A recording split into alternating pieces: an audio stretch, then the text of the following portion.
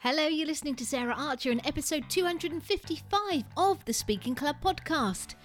To kick off the show this week, I've got some wisdom from the incomparable Ozzy Osbourne.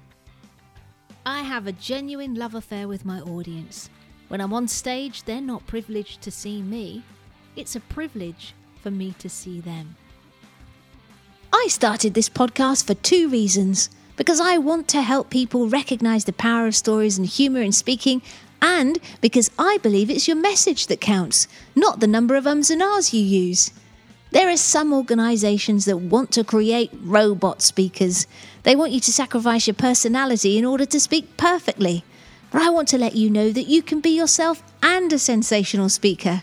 So, if you want to be a speaker that connects and engages authentically through stories, a speaker that gives value as well as a great performance, then welcome home. Hello, I hope you're having a fantastic week. I had a very fun start to my week because on Monday we had our first choreography session for my new show.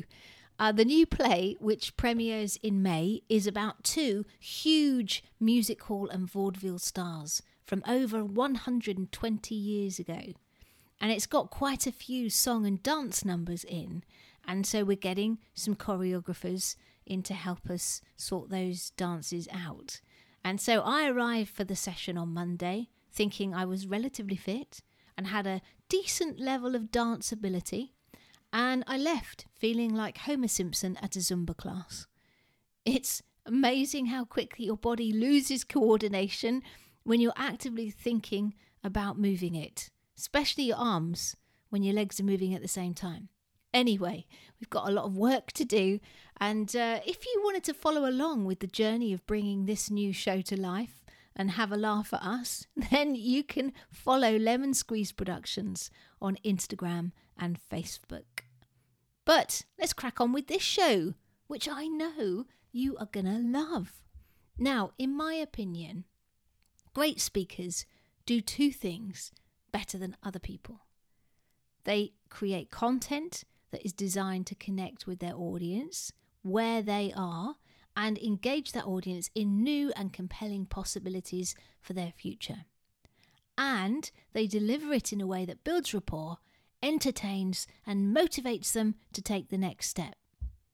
And the truth is, though, whilst the way they do these things might be different, authors also have to accomplish the same things in their books. And that's where my guest today comes in, because Janzer is a non-fiction book coach and the author of multiple award-winning books on writing, including The Writer's Process and Writing to be Understood. Now, Anne's fascinated by human behaviour and cognitive science. She's a bit of a geek, she'll admit it herself, and she's always looking for clues about how we can communicate more effectively. And obviously, she's passionate about writing and communicating too. And in this show, Anne and I are discussing her transformative ideas for writers and how these concepts can also apply in the world of speaking. So whether you want to become a more powerful writer or speaker, this show is something you won't want to miss. And we're going to head over to that interview right now. Welcome to the Speaking Club, Anne Janzer. Thanks for having me, Sarah. I'm delighted to be here. It's an absolute pleasure. Now, you came to my attention because someone that I've been working with recommended you and your book to me. And when I looked into you, I found that there's very, very similar sort of approaches to things for different mediums. And I thought I must get you on the podcast. But what I want to find out first of all is what made you passionate about what you do today. So, I've written my whole life and career. I learned it in college and I was doing it for, was doing it as part of my job, but I always thought of it as a skill that you learn and you kind of get good at or whatever. And what really unlocked it for me was when I thought about it more, the realization that, of course, writing is human communication, it's human connection.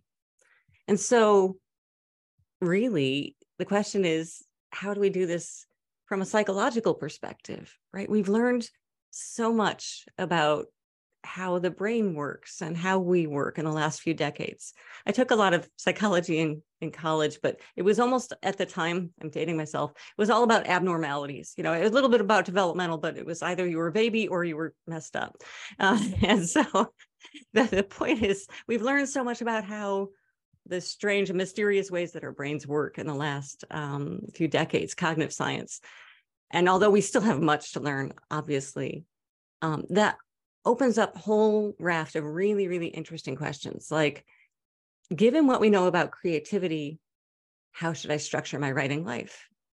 Or given what do we know about how the mind processes metaphors? And how should I use that in my writing? How is that relevant to me? Or what do we know about what happens when we listen to or read a story? What do we know about that? And then how does that affect my writing? So this just opened up this door of fascinating inquiry and experimentation. And this is what really fires me up in everything that I do in book coaching or in the books that I write. Fundamentally being able to make people connect with each other more effectively, connect with each other more deeply through the written word, much the way that you try to connect with people through speaking. That is what fires me up, and that's why I'm excited about it. Why am I excited about writing? That's it. So it's almost like two worlds colliding, because you do call yourself a sort of neuroscience geek. What was the first thing when you looked into this neuroscience stuff? What was the first thing that gave you a huge aha about the connection with writing? So the very first thing was, I had spent decades as a freelance writer working for different companies, and I developed all my little systems and things that worked. I knew that I could just think about an idea and go to the rowing machine at the gym, and I would have a breakthrough on whatever it was. And I thought, wow, I'm a really weird person, right? I can't tell anyone this. They're going to think you're nuts. And you hear writers talk about, ideas floating and inspiration and the muse and the gods. And I'm like, okay, I see why people do this. And when I read about incubation and, that as a process in the brain, I'm like, oh, okay, I'm not a freak. This is actually what everybody does. And I wonder what else is going on. So that was kind of the unlocking thing for me when I was looking inside at the process of writing, and the things that got in my way. A while ago, there was less writing about the imposter syndrome, but I certainly read about it. It's like, oh, okay, this is something that inhibits people. And that's really interesting. So applying the insights to my own life was what first got me interested in that. And then, of course, I said, wait, I'm talking about myself as the writer, but what really matters is the reader, right? They both matter, because if you don't write anything, then it's irrelevant. But I'm also really, really interested in the reader's brain and understanding how to land with my ideas there. Absolutely. Okay. And well, that's a perfect segue into my next question, which is, you advocate that a writer needs to understand the reader's needs and context. And I wondered if you could explain a bit more about that. Sure. Writing isn't done when it's on the page and you hit publish. It's not done its work yet. It's just something on the page or on the screen.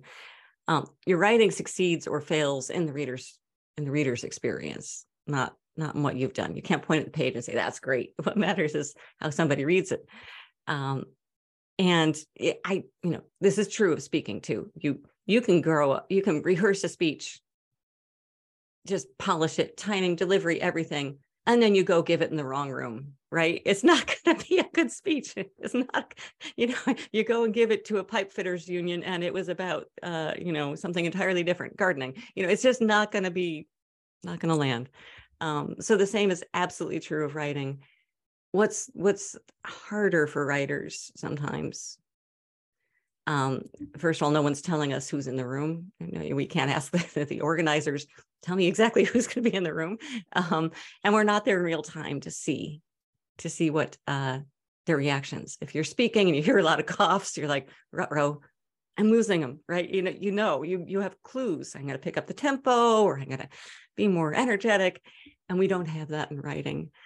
So it takes a consistent focus on the audience through the process to keep us honest. I refer to this as the idea of servant authorship, which is that we are writing to serve our readers for a specific purpose.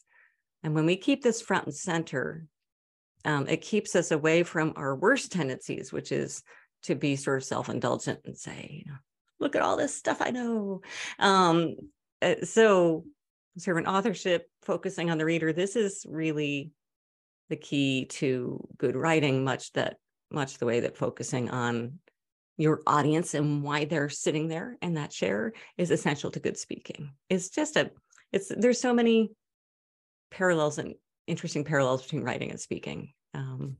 We can explore. Absolutely. And one of the things that I say to my speakers, and quite often I get authors come who've written a book and then want to do a talk about the book. I think it would probably apply to authors writing their books as well, but I'll check in with you. But what I say is you've always got to be, in a sense, one step ahead of your audience. So if you pose a question in the book, you need to be thinking, if I say this, what are they likely to be thinking? What questions come up for them? How is this going to land with them? And I need to address that, because if I don't, it becomes a distraction. Yes. So they can't move on, or it sends them down another rabbit hole. Is that similar to how you mean in terms of the reader's context? Yes, yeah, that's certainly part of it. You need to understand what they're bringing to it, what questions you're arising, what questions you're prompting with what you're saying. Absolutely, is part of it. I mean, I think that the most underrated writing skill is empathy. And in this day of chatbots and AI generated writing, they don't have empathy. They can't put themselves in a human perspective, and we need to do that. That is fundamentally one of our strengths and one of the beauties of writing. So sometimes it's hard to do. It's really, really hard to get out of your own head. And in writing, we have the beauty of revision. It's such a gift. I'm sorry you don't have that in speaking. We have revision. You can't say, oh, just rewind, forget I said that thing, I'm going to fix this. But in writing we can. So I really advocate to readers that I really advocate to writers. See, I'm just trying to revise myself. I really, you can tell I'm a writer.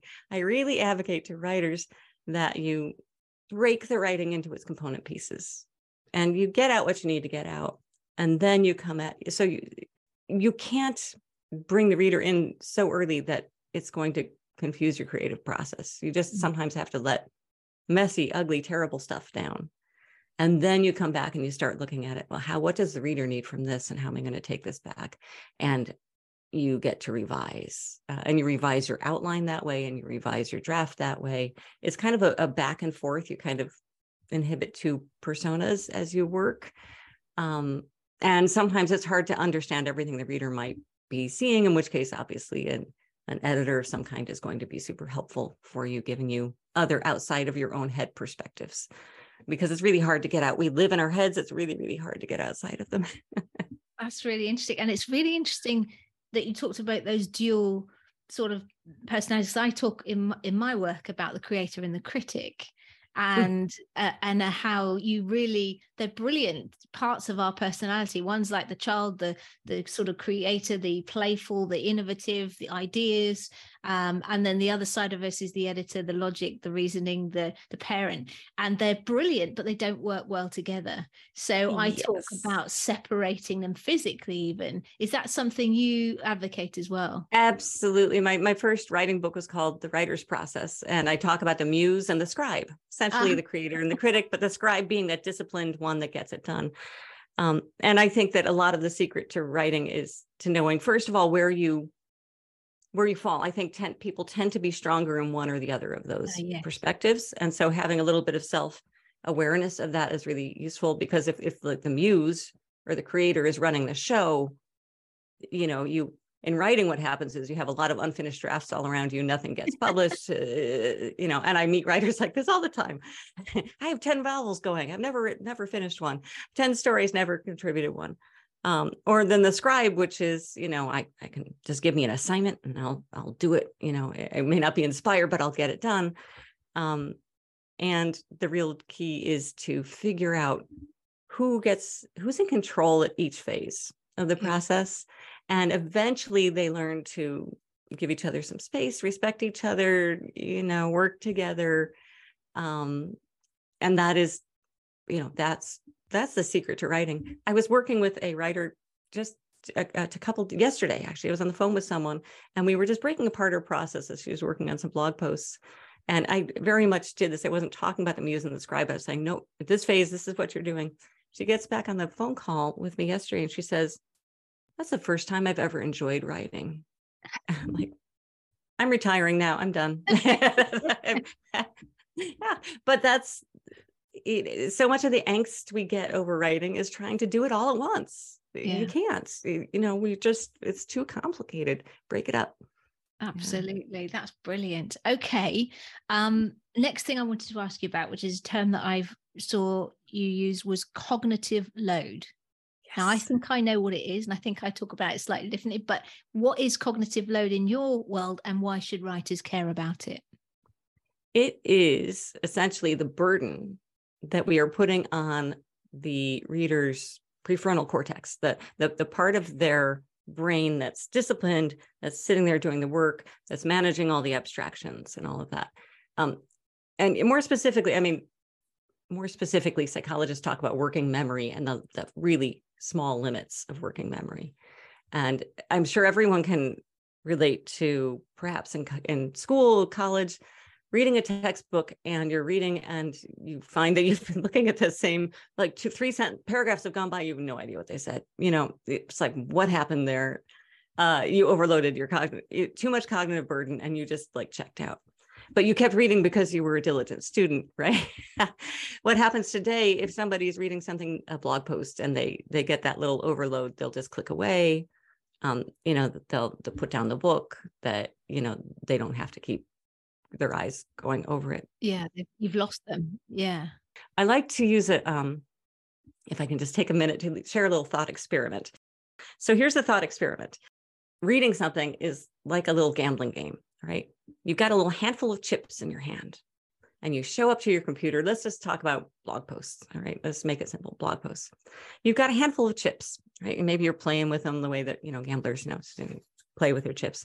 So you're going to read a post. So you ante in one, you toss one chip in to read the post, just to open it up, start reading. Now, as you read, certain things are going to happen that are going to cost you chips. Let's say you run into a word that's unfamiliar, but you can figure it out from the context. That's a chip. Toss that in there. You run into a word you don't know at all, can't really quite figure out. That's 2 chips, right? Other things, there's some really long, complicated sentences, and the verb comes at the end. That's a chip, because it took you some work. You had to listen. You had to hold that beginning in your head until you got to the end. So all these are slowly eroding the pile of chips in your hand. But sometimes you get this idea. You read an idea, and it's like, oh, that resonates. That's a 2-chip idea that resonates. Something makes you smile or laugh. You get a couple chips back. Something piques your curiosity. That's a chip. You're getting something back, right? So you have this dynamic exchange of energy going on between the reader and the piece. And to some extent, it's not a bad metaphor for what's happening with the reader's energy, with the reader's attention, as they're working through your work. But here's the thing. You may have 10 readers, and this person shows up with a huge pile of, 100 chips. You can write as dense as you want. You can give them legal prose. What the heck? They're going to read it because they have 100 chips. They're not going to run out. This person starts with 3. If they've spent all their chips before they get anything back, game over. They're done. They're just walking away. You don't know how much attention your reader has when they approach something that you're writing. You don't know where they're coming from. And so it's really important that we not unnecessarily impose this cognitive burden or this cognitive load on the reader. We want them to spend their brain cycles thinking about our ideas and not sledging through our words. It's just, you're wasting their attention, and you're going to lose, game over for a certain number of people if you do that. So that's what my metaphor, my little thought experiment for cognitive load. I absolutely love that. And definitely, it applies in speaking as well. I talk about this concept of the croc brain, the reptile brain, which you might have heard of, which is that every bit of information first goes through that. And part of its job is around energy conservation. And if things are too difficult, it's like a bouncer. It will go, no, move on. And unless it's dangerous, curious, or whatever. So very similar, and there is this sort of dance with the audience as well, which is slightly a bit further on in terms of, which is building on that, but keeping them engaged all the way through and getting energy back from them as well. Obviously, the writer doesn't get that, the speaker does. But that exchange is even more important when you're speaking. It's critical when you're speaking, because it's a live performance. So this is happening. But I think we forget that sometimes when we're writing. We think, oh, I have all the time in the world. I'm going to just, spend 3 hours slowly easing into why the person might have picked up this article. My favorite example of this, I had a client once, this is years ago when I was freelance writing. They showed me with great pride this white paper they've written, and it was very dense and really hard to sledge through. And on page 50 of this thing, they said, and this, is the, you use this technique to get over this huge security flaw. I'm like, wait, why is this not on page 1? No one's going to read the 50 pages if you don't tell them why. What are you thinking? Talk about burying the lead. Anyhow, that's an extreme case, and yet we all kind of do that. We part of it's an artifact of the way that we learn to write, or we were taught, do your 5-sentence paragraph structure, or we warm ourselves up in writing by kind of revving out, the phrases and things that get things going, and we forget to edit them out. That's absolutely, yeah, that's brilliant. I love that thought experiment. That's a really nice way of putting it. Excellent. Okay, we might have touched on this, but I think it's worth looking at and seeing if that's the case. What's the reader's curiosity sweet spot? Can you share a bit more about that? Yes. So curiosity is one of those things that, is a winning thing, right? The chips come back at the reader when they are curious. Curiosity is often what gets people to click through in the first place. So it is definitely your ally as a speaker and as a writer, right? This is the writer's curiosity is your friend, and that's what we're trying to get. So I did a lot of research as I worked on the book, Writing to Be Understood. It's like, what is curiosity? And there's a lot of competing theories on it, but there's a couple that are worth working with. One is that curiosity happens when there's a gap between what you know and you point out the gap towards what they want to know. So it's you create a gap and then you make them want to fill the gap, right? And the other is it's just the joy of learning. You point out you can learn this thing about this thing, and people are interested in that. Like the reason we read mysteries or something, we want to puzzle through and figure out something, and that can be fun. But I think that the most powerful one for us to think about, the second one has to do with leading with the benefits, and why, if you lead with the benefit of why what are you going to learn, what are we going to cover? But the first one of just giving people a little gap, to do that well, the gap has to be the right size. So this is the sweet spot. If someone was to ask me a compelling, intriguing question about particle physics, it wouldn't pique my curiosity because I really don't know anything at all about particle physics, right? They'd be like, yeah, go for it. I'm not going to click through and read that. So we have to know enough. We have to feel like we're curious about something that we know something about, and we can learn this extra thing. So for you, if your group, you said, do you know the secret of how to handle a technical failure while you're giving a talk? Ooh, a secret. Oh, I'm curious. Now, if you're a bunch of speakers, they're going to be very, very curious about that. So the catch is, how do you sort of keep giving people just that little gap and then fill it with your writing and give them the aha moment. And if we go back to my thought experiment, that aha moment is like, the chips are coming in. I learned something. I got something, right? That's very satisfying, very fulfilling. So the idea is we often put curiosity in our headlines, right? If you think about traditional clickbait, you won't believe what happened next. Let's not go there. It's good to try to invoke a little curiosity, but in a longer piece of nonfiction work, you need to kind of keep those curiosity breadcrumbs going through without it looking manipulative. I mean, it can very easily look formulaic or manipulative. In the next chapter, you're going to read the surprising anecdote of somebody who did thus and such. I think you want to avoid that. Respect the reader. Never look like you're manipulating them. Just think, there's a really interesting thing that can happen if you do this too much. Let's talk about that. There's ways to do that gracefully.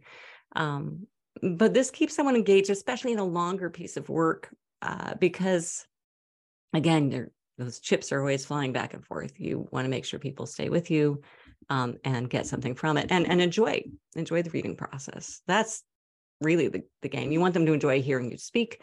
You want them to enjoy reading what you write. That's brilliant. I love that. I'll use that. The one that I talk about in relation to speaking, and this again, I feel like it's me geeking out with you, as hopefully the audience is going to get benefits, but I'm enjoying having this chat with you anyway. So I talk about curiosity being a combination of, on a chemical level, dopamine and norepinephrine. So you've got dopamine, which is all about having your desire filled.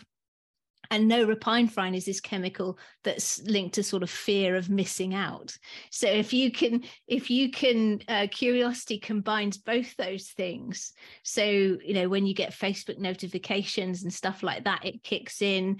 So I love the way that you did it, but making that gap the right size, that's brilliant. I love that. It's interesting. When I was writing to be understood and researching this, I interviewed the author Nir Eyal, who wrote Hooked, which is about those technologies. And he basically has this sort of hooked cycle of what you do. And he said, no, writing a book is very much the same thing. You want them to be hooked in, it's those chemical, the dopamine, all of those things. You want to keep that going in a cycle as you write and as they read, which is such an interesting way. I had never thought about,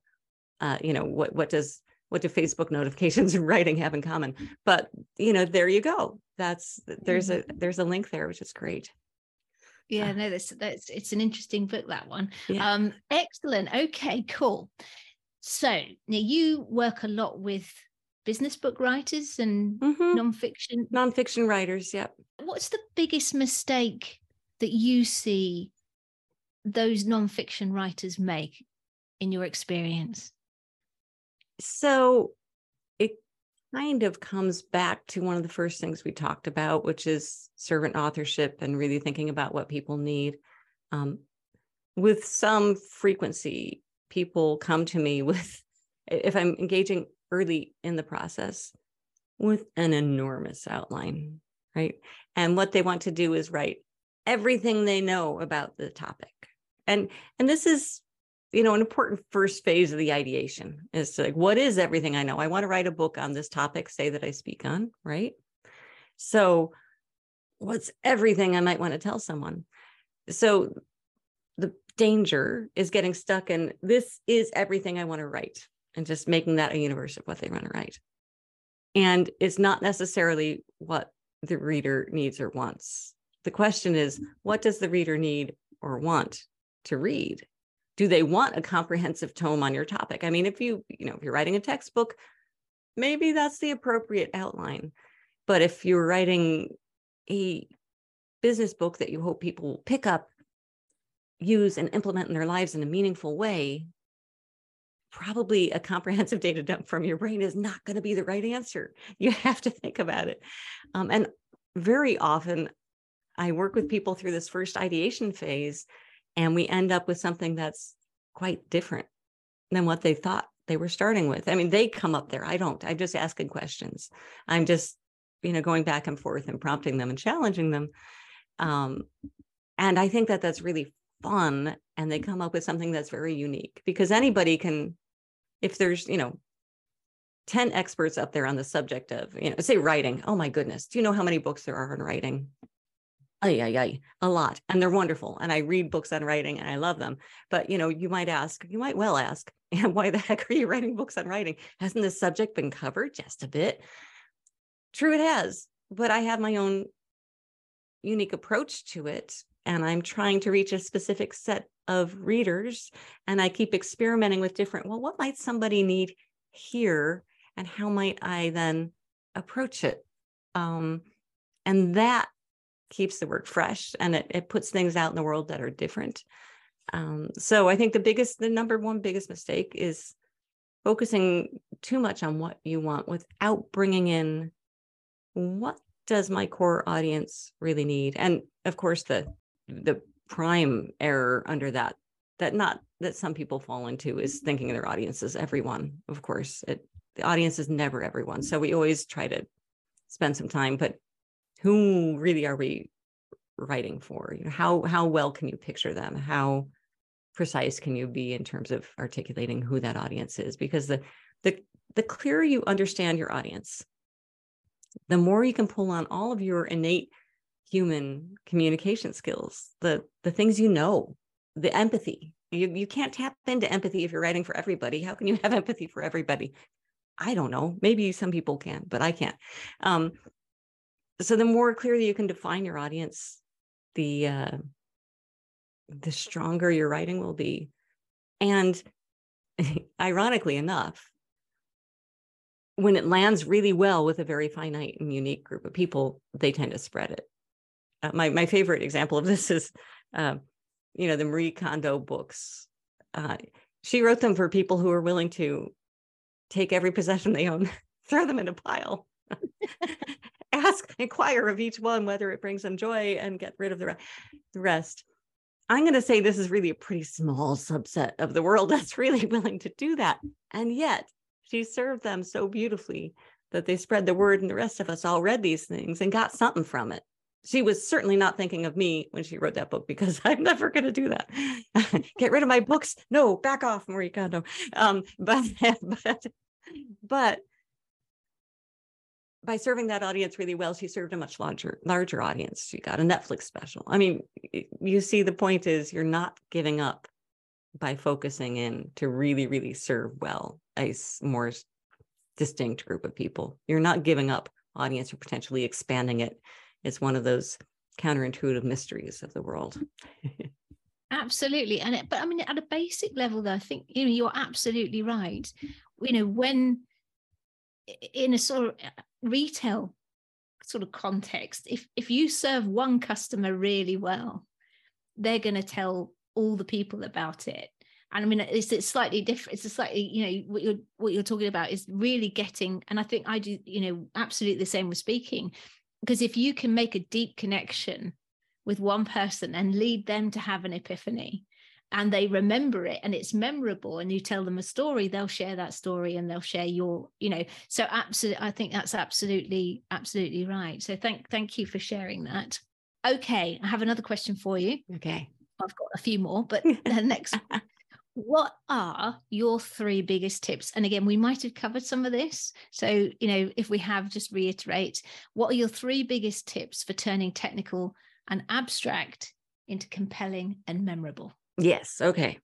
This is fun, because these are where I'm working with people. I spent my career working in technology. So it was all abstract stuff. It was all technical stuff. So first, think about that. Think about that thought experiment, those exchanges. Abstractions, especially unfamiliar abstractions, have a large cognitive burden, right?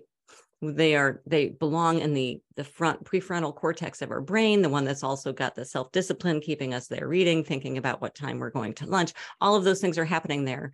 It's a really, really busy place. So for every time you give an abstract idea, try to alternate in a concrete example, right? Just to get rid of unnecessary abstractions and try to replace some of them with concrete. And if it's just an example, say, like this, I'm going to have to come up with a good example in my head right now, but, chemicals like dopamine, or something like that. Just give us an example, give us something concrete, because when it's something concrete, we can call on other parts of our brain. We can call on, oh yeah, I remember that.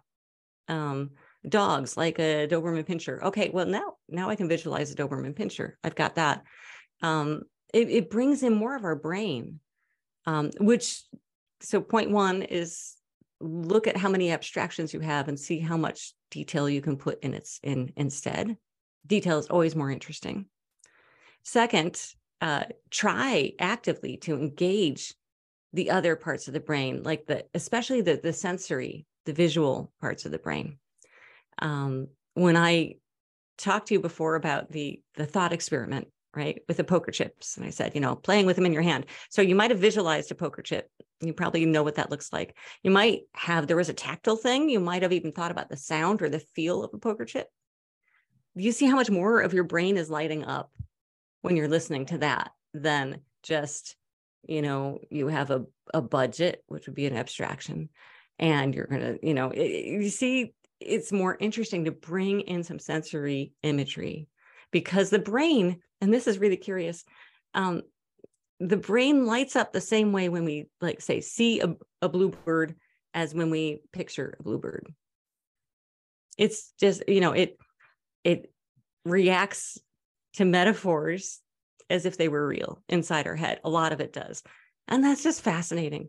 So given the choice of talking to just the prefrontal cortex of my audience or engaging with their entire brain, I'm always going to go for the entire brain. And this must obviously apply to speaking as well as writing, correct? Absolutely. Yeah. But then you've also got, which writers unfortunately don't have, you've got the voice, you can create imagery with your gestures and all of that stuff as well. So speakers are blessed with a few more tools that they can use. Yes. To build that picture. Yes. In addition to words. And slides, if they're used appropriately, could actually bring that image front and center. Yeah. Cool. That's brilliant. So make sure you abstract, you have concrete sort of things to go with that. Brilliant. Yes. Yeah. What else have you got? So number 3, and I know this is something you believe in, is to use story. Now, because story is, all of this on steroids. Story. There's a gentleman who did some research where he had people wearing, those functional MRIs, telling stories and listening to stories, right? So this is about speaking right now. But what happens is the speaker and the listener, their brains light up in exactly the same way, like a beautifully choreographed dance. So, wow, what if I can synchronize my brain with my reader? I mean, how cool is that? Stories are memorable. Stories, they bypass some of that that prefrontal cortex. They just bring in everything else. They engage people, and they often are the path around preconceived resistance. And we can talk about resistance, but they're often a path around some difficulty if you're working with an audience who may be resisting something that you're talking about in the abstract. To bring them a story gives them a different insight. So stories make things memorable. We learn through story. We remember through story. It's such a powerful tool. That said, as a writer, I was always intimidated by story because it seemed like fiction was a different thing, right? I'm a nonfiction writer, and you read all these things like, whoa, the hero's journey, and I have to have these 7 phases, and holy cow, and I have to be a master storyteller, and so I was intimidated for a long time. In fact, until I was working on that book, Writing to be Understood. And I just understood how important story was through the research. It's like, I just have to get over this. I mean, I used it, but I just always kind of begrudgingly. So I set myself a task for a year. I got a journal on January 1st. I said, every day I'm going to sit down and try to write a story or an anecdote or something in this, not just a short thing. You talk about snackable stories. That's what I was trying to do. I was trying to find my little story snacks. And what happened was, and I never published any of these, but the process of doing this, the act of making myself look for them. This was even during the lockdown part of the pandemic. So I wasn't even out in the world much. I mean, I like going through memories, like, oh, let me think of something. What's a story I could think of? But it really brought that muscle up of being able to find a snackable story, if you will. I'm going to use that term because I love it, snackable. Being able to find just a quick, there was this time, just looking for them and seeing them and getting to the heart of them. And spending that time doing that really changed. I can come up with anecdotes very easily. I can come up with things that used to be harder for me. So if you are someone who feels story resistant, give that a try. You don't have to do it for a whole year. You could try it for 3 months, but challenge yourself. Spend 10 minutes just trying to write something out. Something happened today, something. Just see what you can find. I guarantee you'll notice a difference. That's my bit of advice. If you're story shy, that's my advice.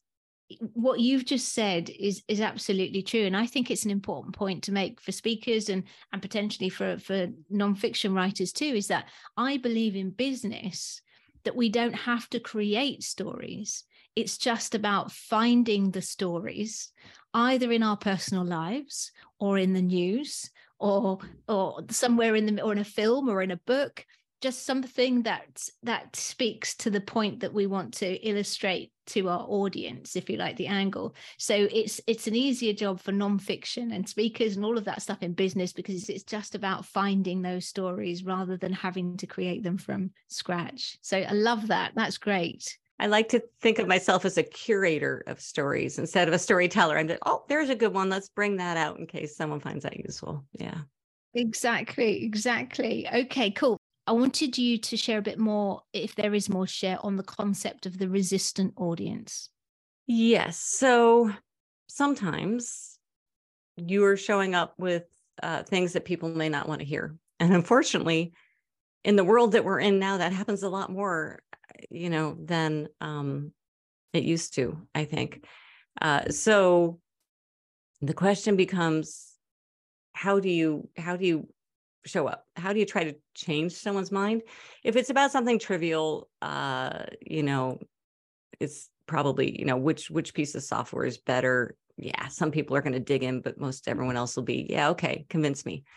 But then there are certain things that are somehow more tied to our identities, and it's very much harder to get people to shift those things. And what we see very often in this world, when we have people trying to speak across some kind of one of these divides, is that some people show up with data. It's like, I'm going to give you more data on why this is wrong, right? Look at this. Look at all of my data.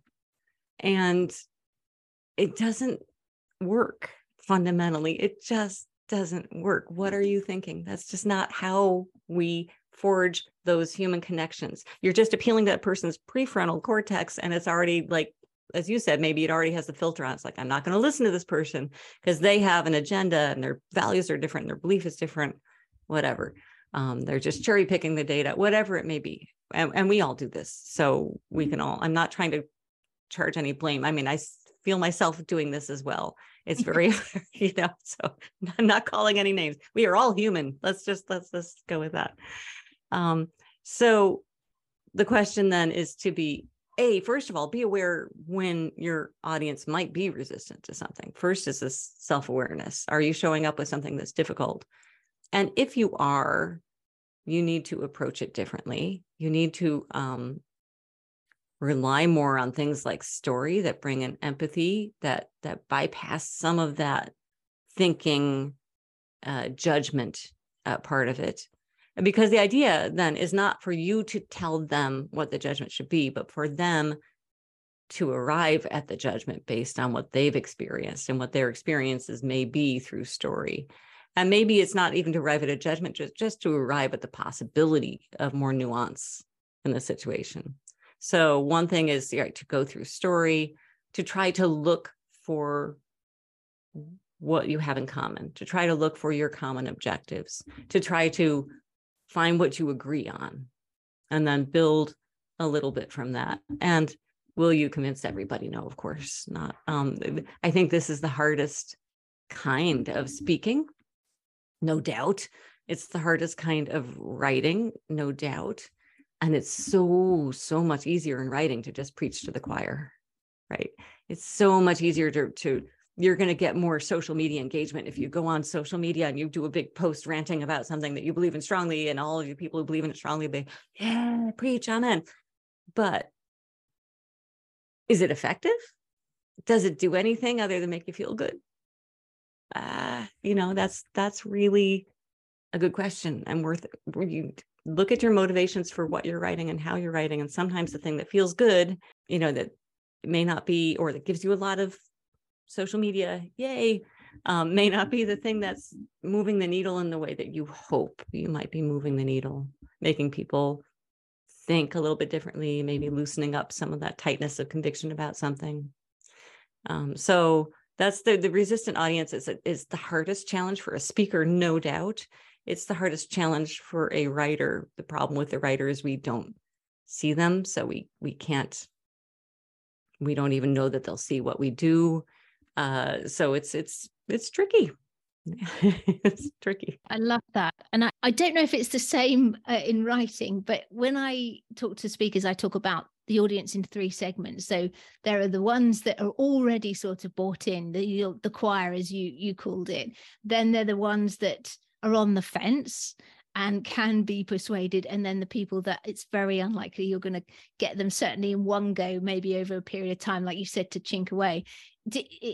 And I always say you're aiming for those middle bunch, really, to get them across the line. Does that feel similar to you? Yes, yeah, I think it does. And the key to this is to show up in your writing voice, which is, analogous to a speaking voice, but to show up with respect and humility. So that's the other important thing is respect and humility. You're looking for common ground. You want to appear human. You want to appear, it's so easy to hop up on our expertise high horse. And this is not the time to do it when you're trying to get the people who are in the middle ground. They're looking more for someone who is, human, who is a companion on this journey. And I think it does hold true. We have 3 audiences, although it's very hard to get. You might have that third one in the room. It's hard for us to get the third one in the piece. So hard to get them reading in the first place. Thank you for sharing that. That was great. Now, last sort of thing that I want to talk to you about before I ask you some standard questions. There are 2 terms which I found interesting. The need for closure and moral taste buds. Can you tell me a bit more about those? Okay, so this actually plays into the resistant audience thing. Okay, so the need for closure, and this research is fascinating, is that we have, as individuals, part of our personality is different degrees of comfort with ambiguity. For some people, and you probably know people like this, there's some people, everything's black or white, right? Everything's good or bad. It's very clear, shades of gray. And people who, often these are people with a high need for closure, which is when they're in an ambiguous or uncertain situation, they want that resolved right away. If there's 8 candidates for a presidential election, they want to choose their candidate really quickly and be done, right? Not that it's painful, more painful for them to feel like maybe this and maybe that, to hold that uncertainty in their head. And there's actually an online assessment you can do to look at your own need for closure. So it's just sort of a personality trait. But what's really interesting is that when people who have a high need for closure make a decision in an ambiguous situation, right? Let's say that the evidence is not yet all in, but they're just going to decide and go with it. They dig in deeper to that decision, even if the evidence kind of starts to go the other way. And this was an older study someone did. They took an image, a drawing that could be maybe a cat or a dog. Enough of it was obscured. It's like, you could look at it and legitimately think cat, dog. And then they could manipulate it either way. And so they had people look at it and decide, what do you think this is, a cat or a dog? And people would say, I think that's a dog. And then they would gradually change it more in the direction of a cat, right? So that, eventually it's anyone else walking in the room saying, oh, nice looking picture of a cat. I mean, that's what it would be. And if you didn't have a high need for closure, you'd be willing to partway through go, oh, look, that's not a dog, it's a cat. But the people who did have that high need for closure kept seeing the cat. It's not that they were arguing it was a cat while they knew it was a dog. They saw the cat. Gosh. And this is one of those mind-blowing things, because it's not that someone's just being stubborn as you show them the facts. This is how they see the world. If they had that high need for closure, they've mentally committed to this, and it's what they see.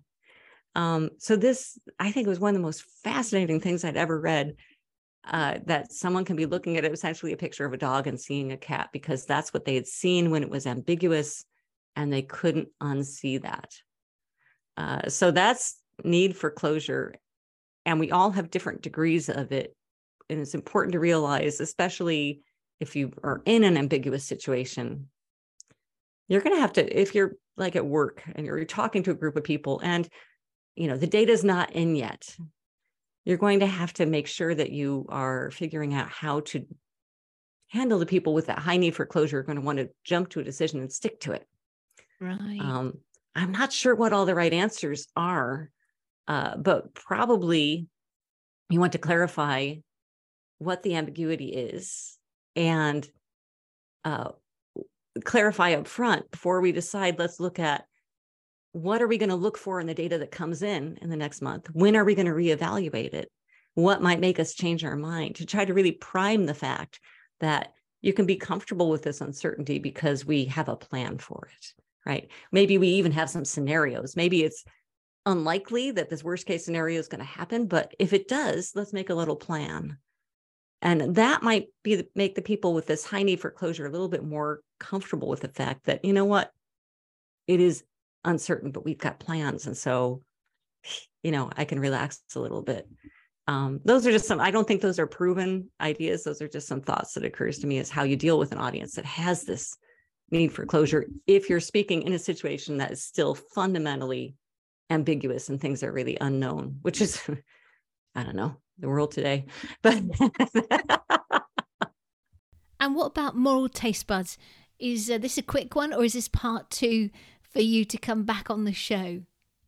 It could be quick. It comes from Jonathan Haidt's book, The Righteous Mind, which, again, if you're speaking to a resistant audience, if you're trying to change people's deep beliefs, I really recommend you read this book. He talks about essential moral values, and there can be 5 or 7 of them. I forget what the numbers are. Loyalty, harm versus care, faithfulness. There's a whole bunch of them.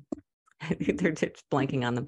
But his point is this, is that certain people just have more different ones. Let's think of them like taste buds. You may taste primarily salt and sweet and sour, and this person here tastes also bitter and umami and something else. And they can taste things that you don't. So when you eat the same sandwich, you're going to perceive it differently. And this is so true of, he talks about in the sort of American political landscape, the folks who are more in a conservative versus a more liberal mindset. The liberal mindset focuses on 2 or 3 values, conservatives on 5 or 6. And so, of course, we're not talking about the same language when we say what's right or wrong. We're not, if the liberals are not accounting for what the conservatives think is fundamentally important, we have to address the same core taste buds if we're going to have meaningful conversations about deep topics.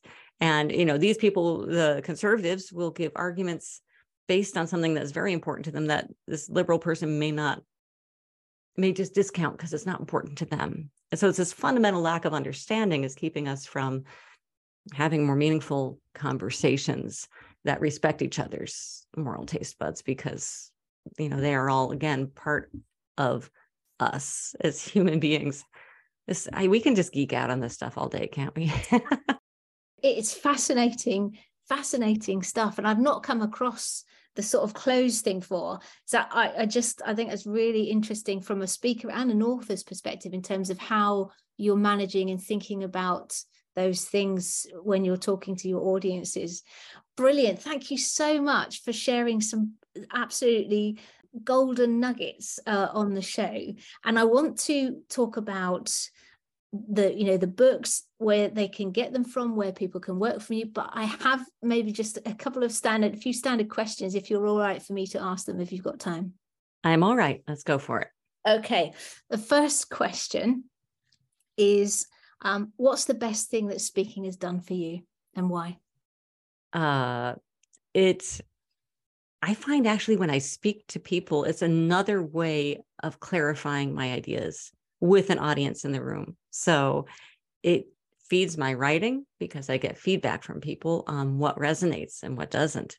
So I find that it generates the writing. They support each other. The writing supports the speaking. Speaking supports the writing. Brilliant. And have you had a really bad speaking gig? Is there one that you think, oh my goodness, I wish that had never happened? Oh God. I don't think I've had any disastrous ones, honestly. I do remember I was when I first wrote a book about marketing, and I was going around and doing the marketing things. And I was leading a panel, and they put us on these high stools that were like, I don't know. I had a hell of a time. I felt like I was sliding off the stool the whole time. And I was so distracted. I don't think I was a very good moderator for that panel, because I'm like, trying to stay up. So that taught me, first, always wear pants and make sure they're not too slippy. Those are the 2 things I learned from that. You will never see me trying to speak an address, because it's like, gosh knows what they're going to bring for you to sit on. This was for panel discussion kind of thing. And QA the chair beforehand. Right, exactly.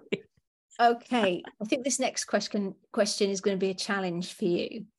What's the best book you've ever read, and why? What's the one that's had the most impact on your life, and why? Good golly, that is a hard one. But I'm gonna give you one that kind of helped to set me off on this path, which was Thinking Fast and Slow by Daniel Kahneman. Got me thinking about the different mental systems, which I ended up using a similar analogy in writing.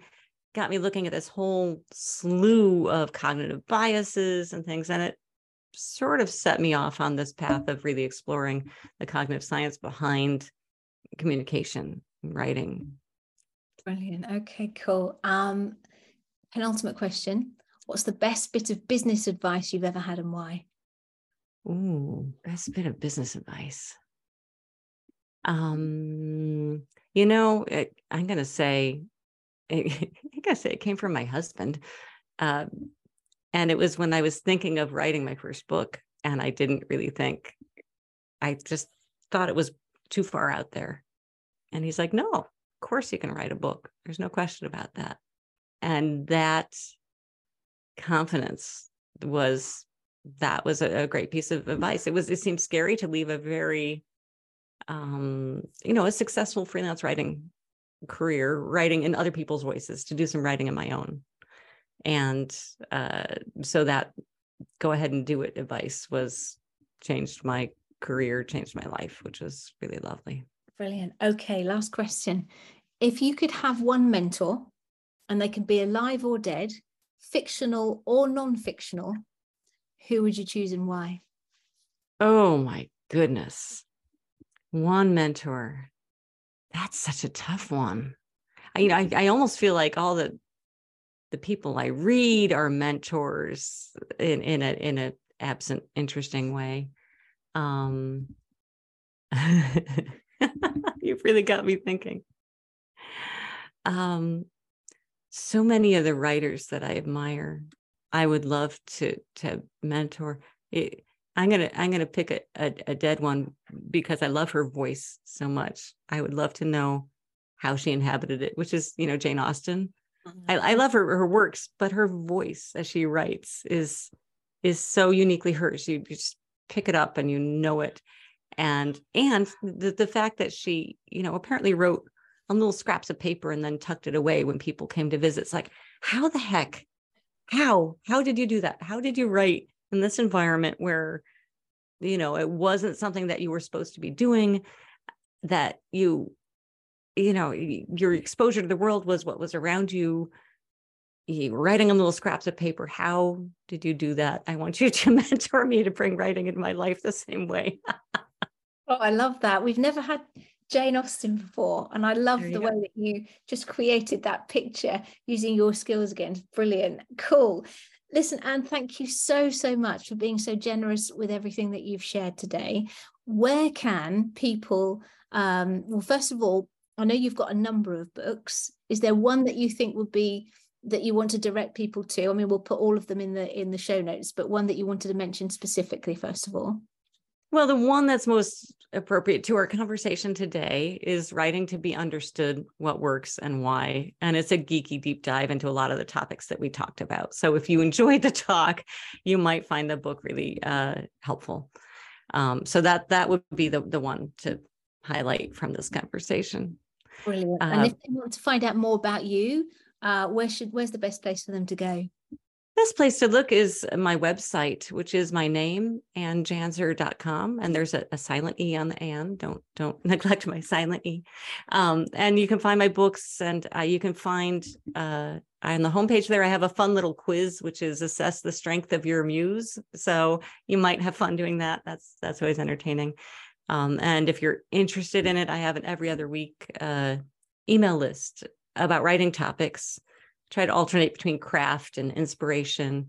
And once a month, I do a drawing for a writing related book to the list and things. So that's a lot of fun. If you enjoy geeking out on writing, as I do, sign up for the list. I hope you'll enjoy it.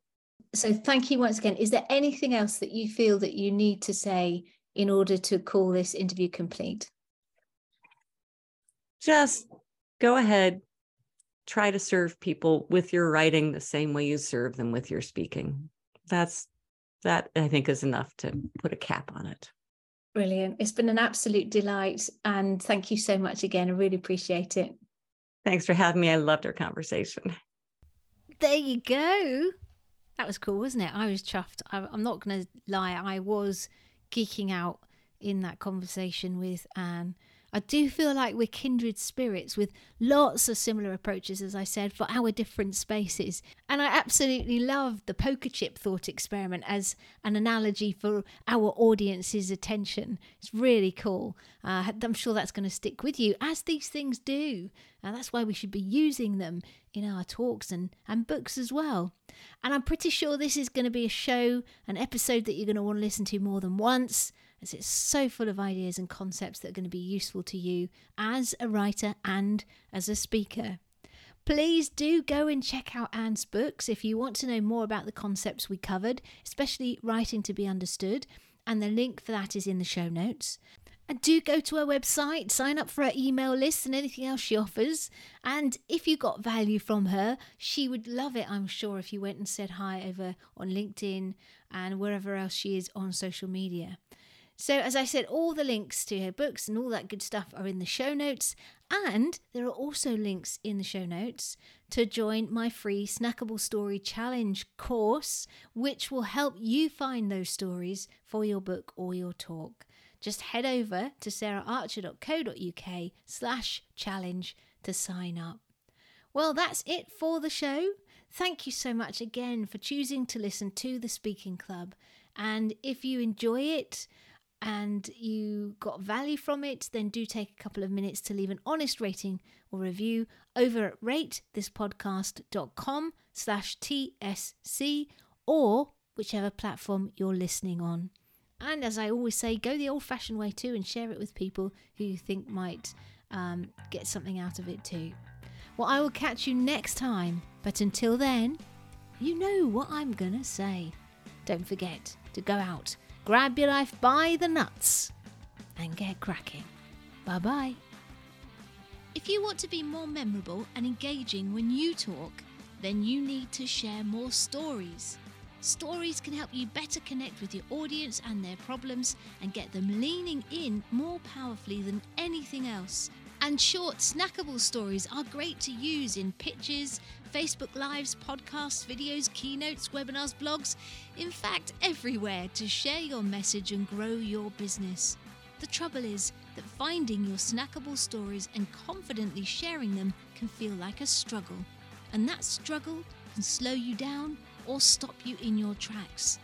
But that's where my free Snackable Story Challenge comes in. Over the course of just 5 days, I'm going to give you resources, training and coaching to help you find your authentic personal stories to share and build your skills and confidence in sharing them.